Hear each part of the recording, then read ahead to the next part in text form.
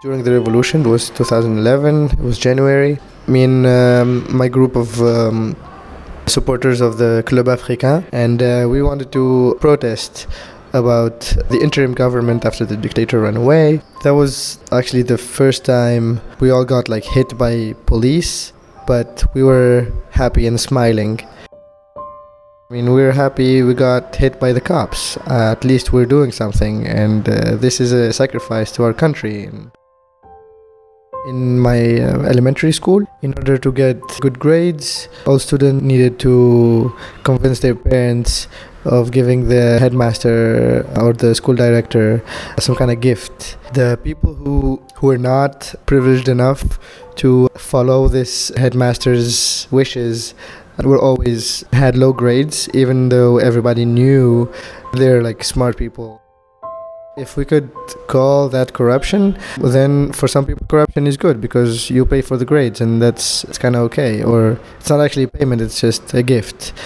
But when you think about it, it's very unethical and it's very bad.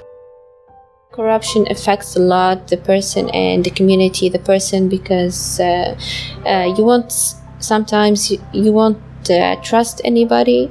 You might say this person can be corrupt or dishonest, and you will always have that doubt of people, of organizations.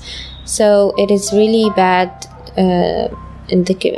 for individuals because they will lose trust in many stakeholders. And for the community, if one person is corrupt, the whole community will have an issue because they will focus on that thing. They won't focus on their work. They won't focus on upgrading or solving the issues of their community. They will be more focusing on who's corrupt, who's not, and how to show that.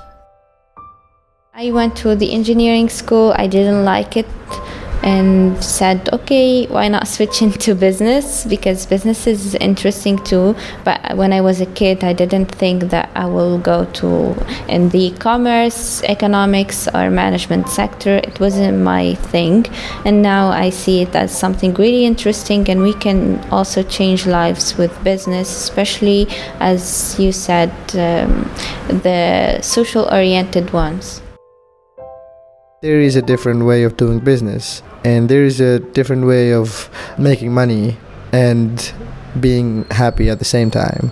It was great to have an income and selling something that people want or need, but at the same time there was something missing, and that's where I got introduced to the social entrepreneurship field and social innovation, how to do business differently. I do what I do, either running L-Space or my other initiatives, is because it gives me purpose of life. Every day is a new challenge.